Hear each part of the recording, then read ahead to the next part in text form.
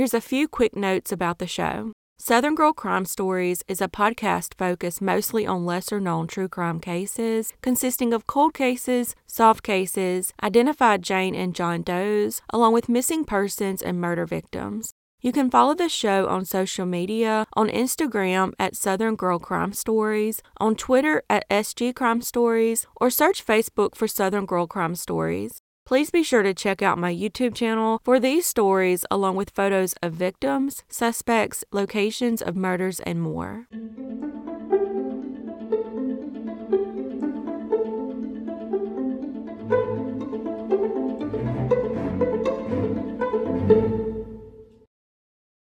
Annette Love was born on March 27, 1961, and lived in Milwaukee, Wisconsin.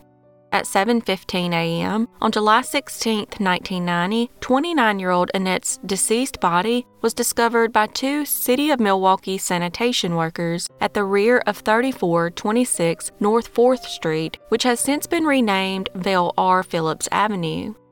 She had been sexually assaulted and shot to death. Unfortunately, with very little to go on, the case would go cold. In 2010, Annette's daughter was re-interviewed and suggested a gang member by the name of Larnell Washington might be responsible. He had allegedly made crude remarks to her, put his hands on her, and bit her about 2 weeks before Annette was murdered. She then informed her mother and uncle, who allegedly equipped themselves with firearms and approached Larnell in a group with his fellow gang members. Her uncle allegedly punched him, and a gang member said, "You can't come here beating on the CVLs and expect nothing to happen." 2 weeks later, Annette's daughter saw members of the gang near their home. Annette was supposed to meet a friend at a nearby bar, but waited until the gang members were gone. Once they were gone, she left and was never seen alive again. An ex-girlfriend of Larnell's said that on the night of the homicide, he and another gang member were hanging out at their place. At some point, they left and returned with bloodied shirts chanting, "She got shot."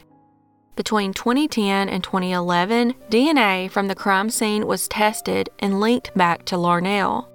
In 2011, investigators obtained information about a co-conspirator by the name of Ronald Breelove, who was a suspect early on in the investigation. He had allegedly admitted to killing Annette with a .22 semi-automatic pistol and then sexually assaulting her. At some point, Larnell left Wisconsin and moved to Lacey, Washington, where he opened a barber shop in April 2021. On Saturday, February 19, 2023, Larnell was arrested and charged with first-degree reckless homicide in the death of Annette. While the DNA also linked Breelove, he will not be charged for her murder, most likely because he is already serving a life sentence in prison for multiple violent sexual assault charges and robberies dating back to 1991 and before.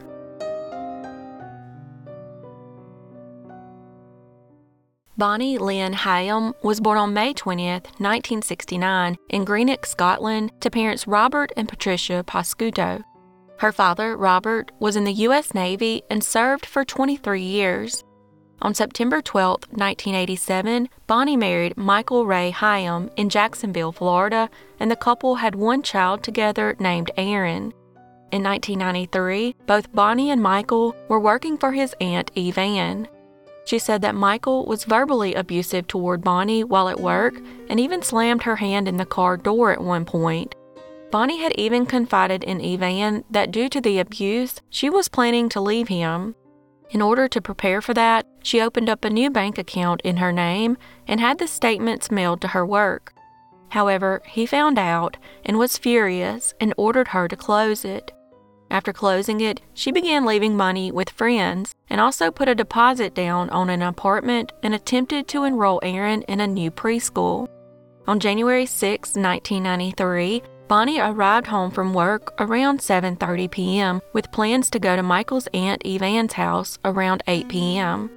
However, at 8:30 p.m., she called upset and crying, saying she and Michael had gotten into an argument and she couldn't come. The next day, Michael suspiciously called a coworker and said that Bonnie had left the night before and they wouldn't be coming to work. That same day, police responded to a call from the Red Roof Inn in Jacksonville, Florida, where a maintenance worker had found Bonnie's purse in their dumpster containing $1,250 cash, along with her ID and credit cards. Police also found her car parked at the Jacksonville airport. When Michael was told about the discovery, he reported her missing. Strangely, Evan said he never seemed upset about her disappearance, nor did he care about finding her. He only seemed upset about her hiding the money. According to Michael, Bonnie left in the middle of the night, not bothering to pack her clothes or belongings. He said when she left, he assumed she was going to her mother's house. Instead of calling his mother-in-law to confirm her whereabouts, he called his own mother to come over and watch Aaron around 3 a.m., claiming he was going out to look for her. However, he returned empty-handed, and coincidentally, the duration he was out looking for her fit the time it would take to drive her car to the airport. When investigators found her car, they found it strange that the driver's seat was pushed so far back, way further than 5'3" Bonnie would have been able to drive comfortably.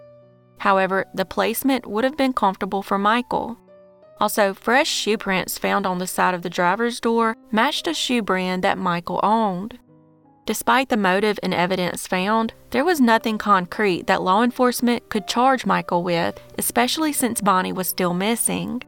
Michael eventually remarried and relocated to Tennessee and had also received life insurance from Bonnie's presumed death. He kept ownership of the house in Florida, and after moving, he began renting it out.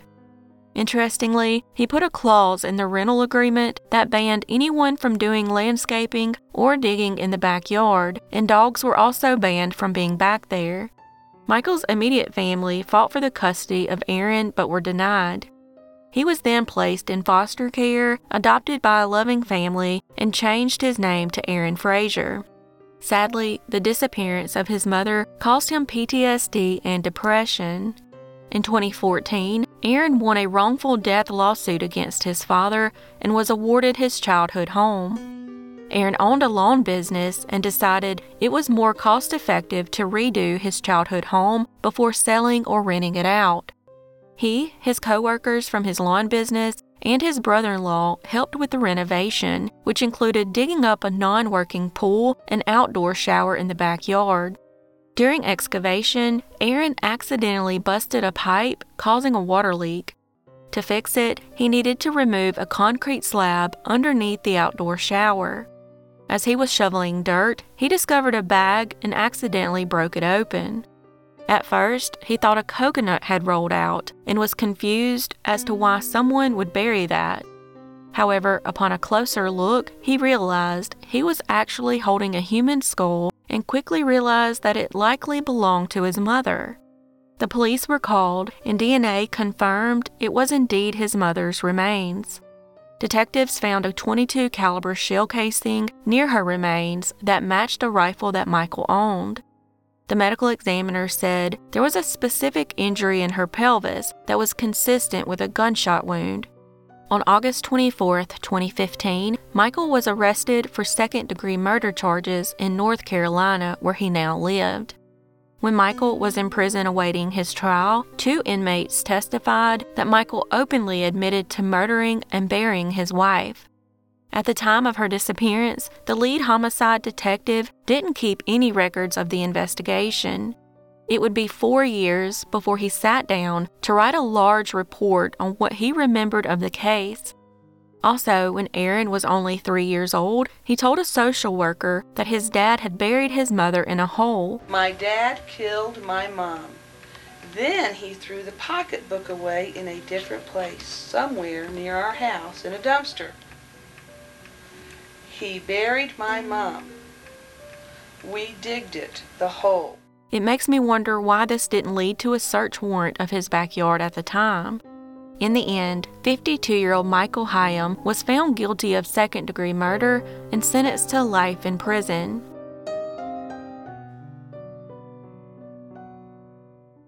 Deborah Leah Kerb was born in Fresno, California on August 23, 1956, to parents Royce and Bobby.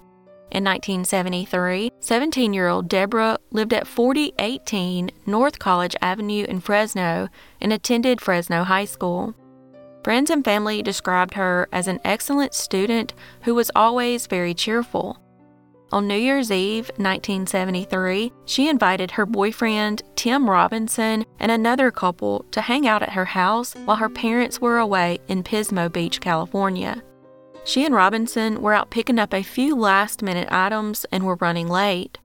So she called her friend Susan Yoder and told her where she and her date, 17-year-old James Blaylock, could find the key to let themselves in. The teens listened to music and put together puzzles to welcome in the new year. Later in the evening, Blaylock's cousin and a friend, both in their 20s, stopped by but quickly left after seeing there were only two couples at the party. Once the clock passed midnight and it was officially 1974, the party wrapped up and Deborah said goodbye to her boyfriend and the other guest, and Blaylock drove them home. Robinson typically stayed over when her parents were out of town, but they were recently caught, so Robinson decided to go home out of respect for her father. The next day, she had plans to meet up with Robinson and his family, but she never showed up. Robinson kept calling her from a payphone, but she never answered. Finally, he got through, but it wasn't Deborah. Instead, it was her father, Royce, who broke the devastating news. They had found Deborah strangled to death with her own leotard. An investigation quickly began, and the police began looking into the people who had seen Deborah last, especially those who attended her party the night before. Everyone had a solid alibi except for Blaylock. When they interviewed him and his family, they realized he had an hour and a half unaccounted for after dropping off Susan and Robinson. He told detectives it took him so long to get home because it was raining, and he first went and stopped by a pool hall to play pool, but found they were closed. However, it was only a 5-minute drive to his house. Investigators then theorized that after dropping the other kids off, Blaylock, who now knew where the spare key was, might have returned to Deborah's home, where he sexually assaulted and murdered her. However, without any concrete evidence, the case would go cold. In 2006, the Fresno County Sheriff's Office revisited the investigation and sent DNA from the crime scene off for advanced testing. Lo and behold, the DNA from the sexual assault kit matched James Blaylock, who, at this point, was a registered sex offender. Detectives then began tracking him down and didn't have to look far. Blaylock was in prison after committing a string of violent offenses, including sexual assaults on prostitutes.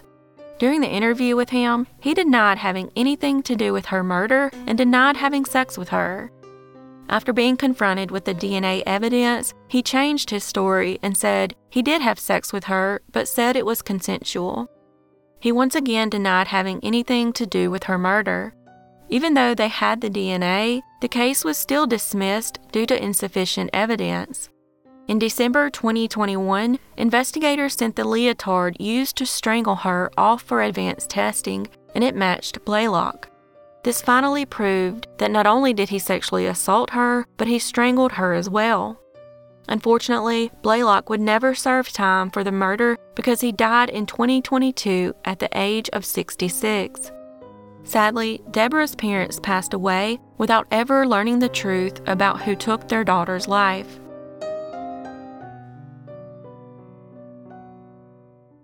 On August 3, 1980, two workers in Solano County, California, found a deceased woman's body in a cornfield in Dixon, California, around 20 miles southwest of Sacramento. The woman was estimated to be between 15 and 23 years old and died from multiple gunshot wounds. With no identification, she became known as Dixon Jane Doe. 12 years later, in 1992, Dixon Jane Doe was identified as 21-year-old Holly Ann Campilia from New Jersey. Holly was born on December 1, 1958 in Onslow County, North Carolina, to parents Augustine and Sally. When Holly was in high school, she began doing drugs and battling mental health issues and would run away a total of 5 times before going off to college.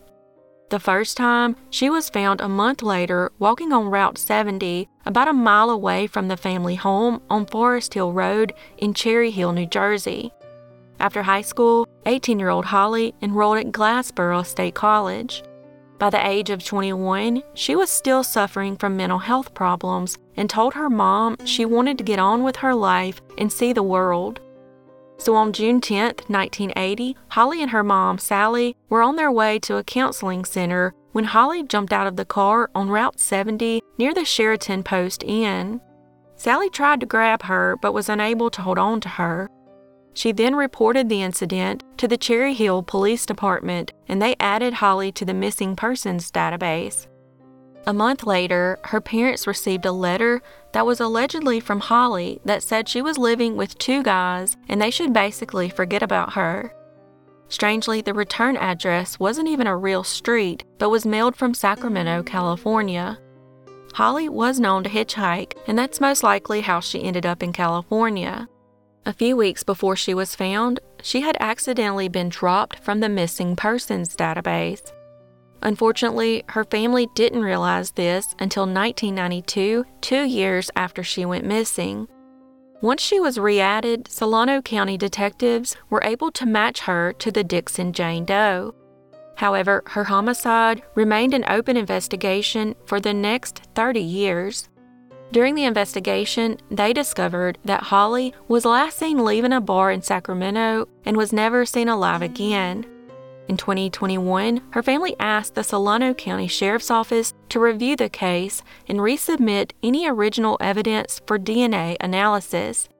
This led to the discovery of male DNA.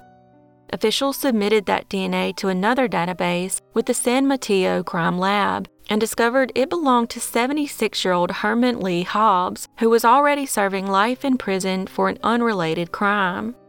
He was serving a sentence of 25 years to life for the 2000 sexual assault of a 15-year-old girl in Yuba County and an additional 25 to life sentence he received in 2005 for the sexual assault and murder of 13-year-old Terry Pata. Terry vanished on the way home from her school in Rio Linda, a Sacramento suburb, in 1975. Her body was found several days later, stuffed in a drain pipe. Hobbs is also the suspect in at least 5 killings and was charged in the death of 29-year-old Brenda Ann Tucker, who went missing in 1994 from her home in Oroville.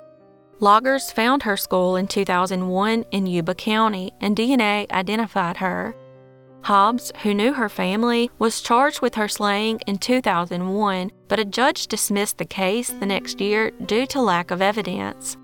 Detectives used a warrant to collect new DNA evidence from Hobbs and confirmed the DNA matched the DNA from Holly's crime scene. Authorities then issued an arrest warrant along with the removal order to have Hobbs transferred from state prison to Solano County Jail to face new charges for the murder of Holly. At this time, Hobbs has pleaded not guilty and is currently awaiting trial.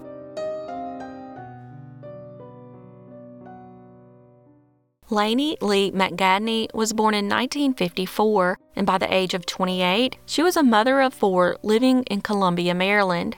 On March 19, 1982, Lainey was seen walking from her home on Oakland Mills Road to buy groceries at the Owen Brown Village Center. This was the last time she was ever seen alive. Witnesses later came forward and reported seeing Lainey being forced into a car by an unknown man.